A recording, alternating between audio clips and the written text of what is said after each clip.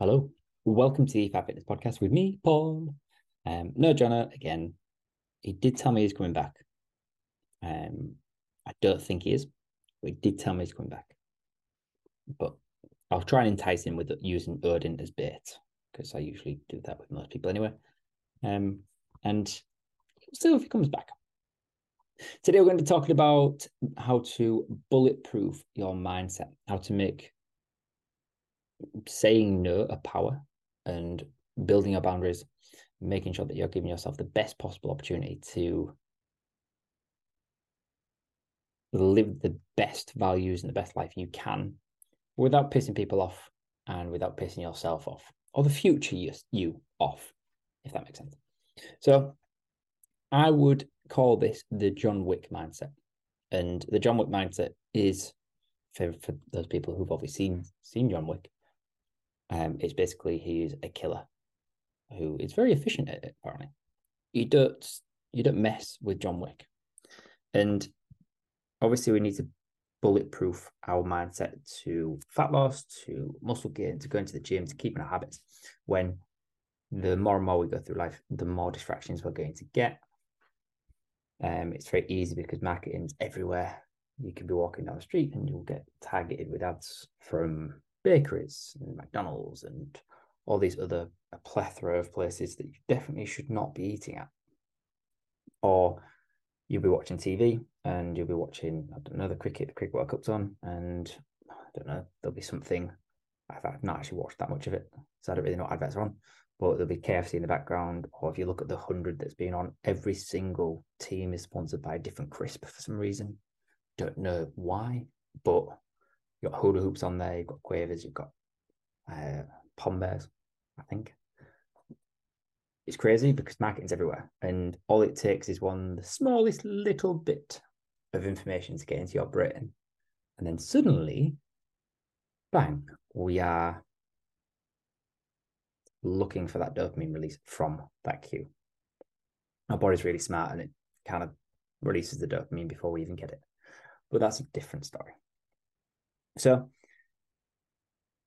what we want to be doing is we want to be staying away from those bad decisions, those negative decisions that almost prevent us from getting to our goals. And there is a way to do this. And the first thing we need to do is we need to sort of come away from that dichotomous. It's the first time I've ever said that right first time. I'm real proud of myself. A dichotomous relationship with food, it being good or bad, and a dichotomous relationship with everything else that we do that you can perceive as good or bad. If you make a positive decision, the next decision is likely to be positive.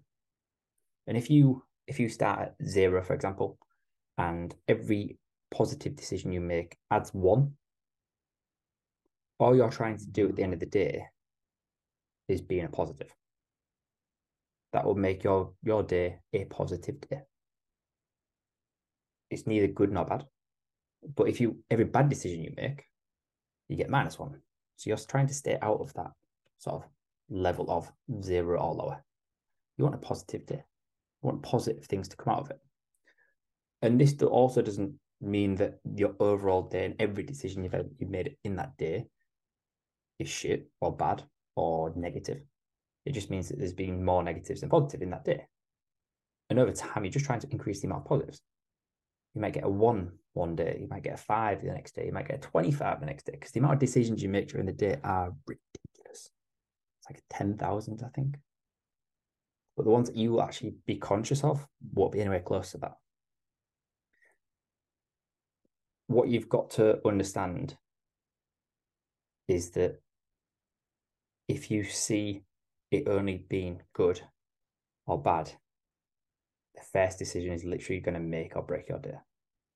And that first decision is, I don't know, waking up, snoozing your alarm, perhaps, making your bed, what clothes you put on.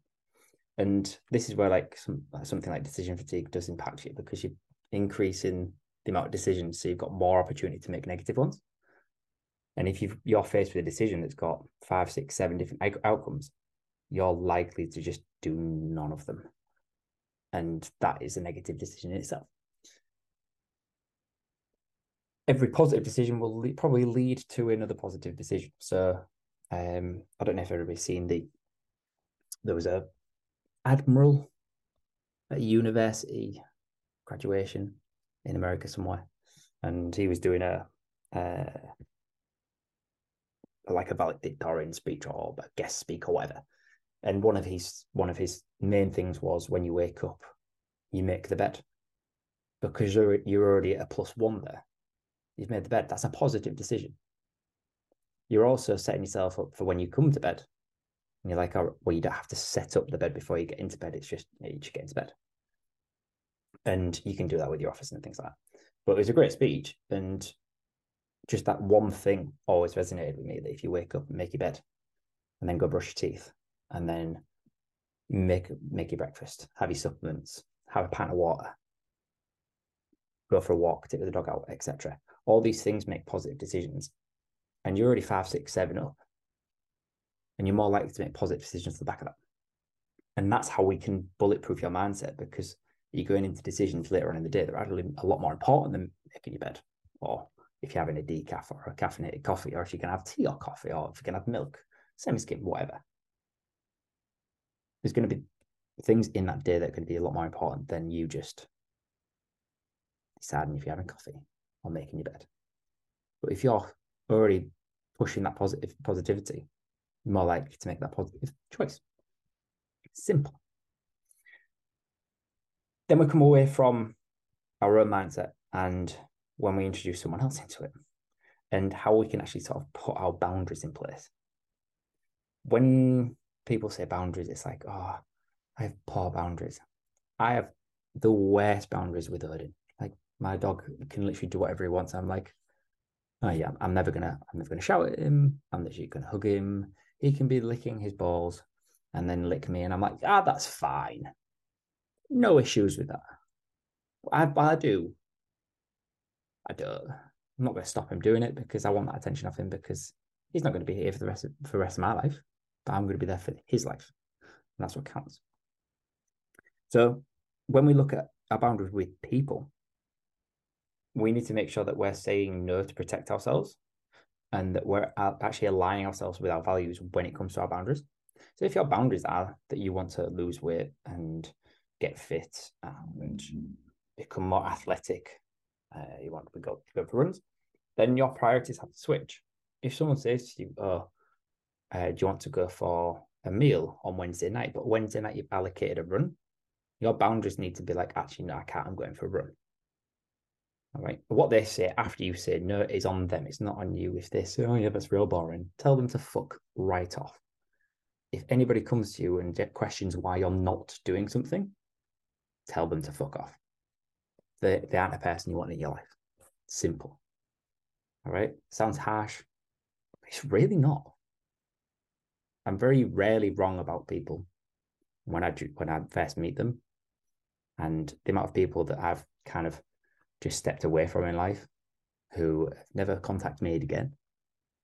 It's, yeah, the phones work both ways, remember? Anyway,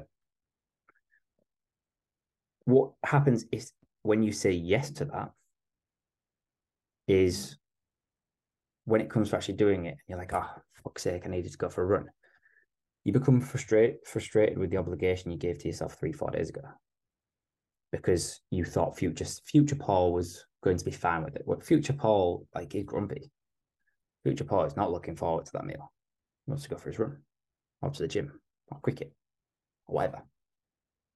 There's lots of things that Paul wants to do that isn't going for that meal. And the obligation frustrates you, which puts you into making more negative decisions throughout the day. And it has a massive impact on what you do. And yes, well, you've still got to live. And yet, yes, you do. But saying no more often makes those yeses more pleasurable. All right, I'm going to say that again. Saying no more often makes those yeses more pleasurable. If you, going a little bit off tangent, if you ordered a pizza once every 8 weeks versus every week, that one pizza every 8 weeks will taste so much better than that one every week, because your body isn't used to it.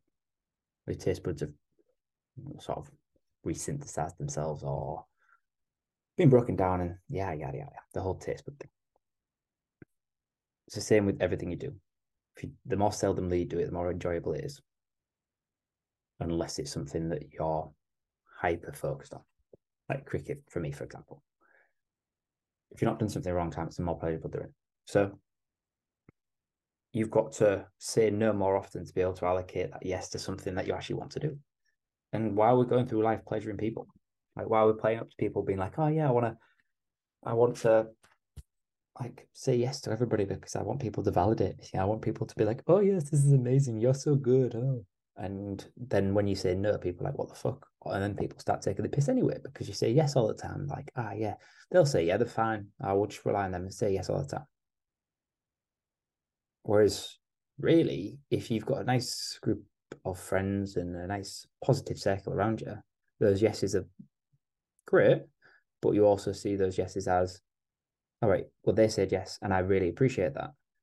And you don't say yes so that, or you don't do something for people to get something back. But I would always say yes to people and be like, actually, I know they would do it for me if I was in that situation.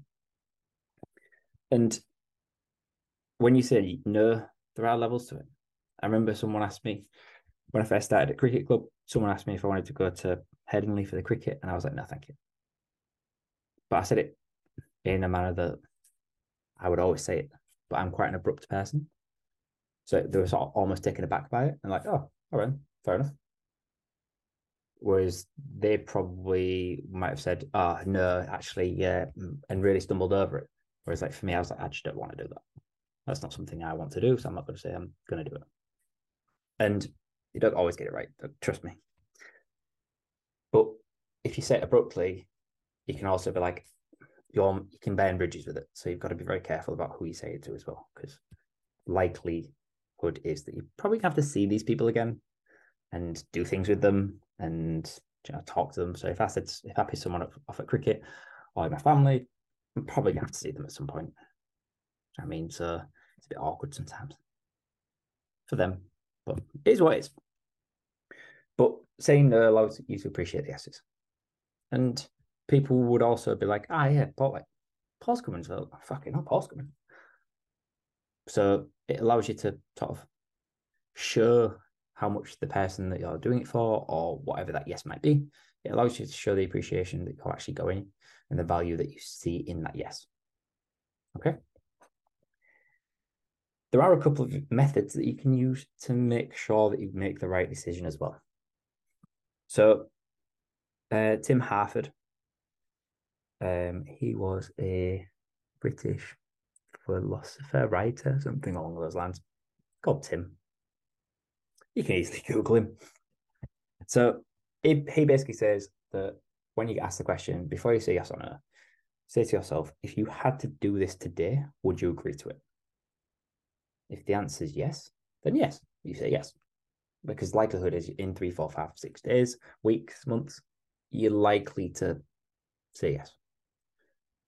If the answer to that question was no, then you just say no. Simple. Don't be a dick about saying no, but just say no. No, thank you.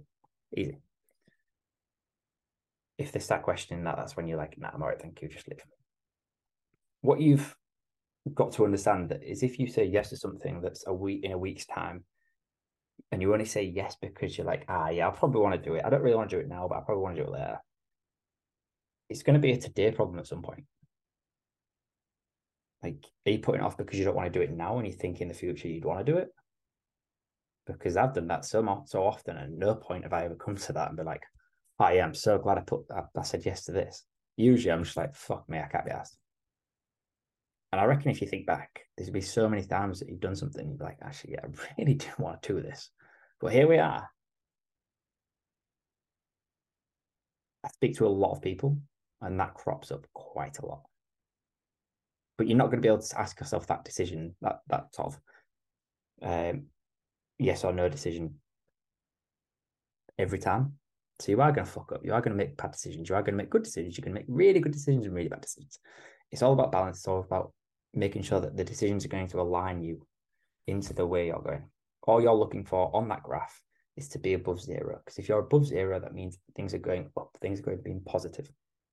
Sometimes they'll go down, sometimes they'll go up. But it's about that net profit with it. There is another one to Derek Shivers, who again is probably British.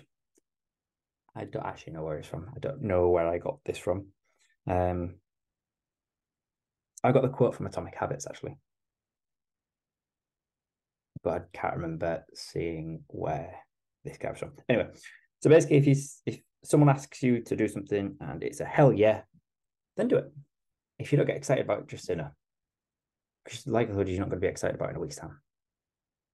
Like you can, yeah, I'll say yeah now, but because it's in 6 weeks, I don't have to get excited about it now. I'm a bit overwhelmed.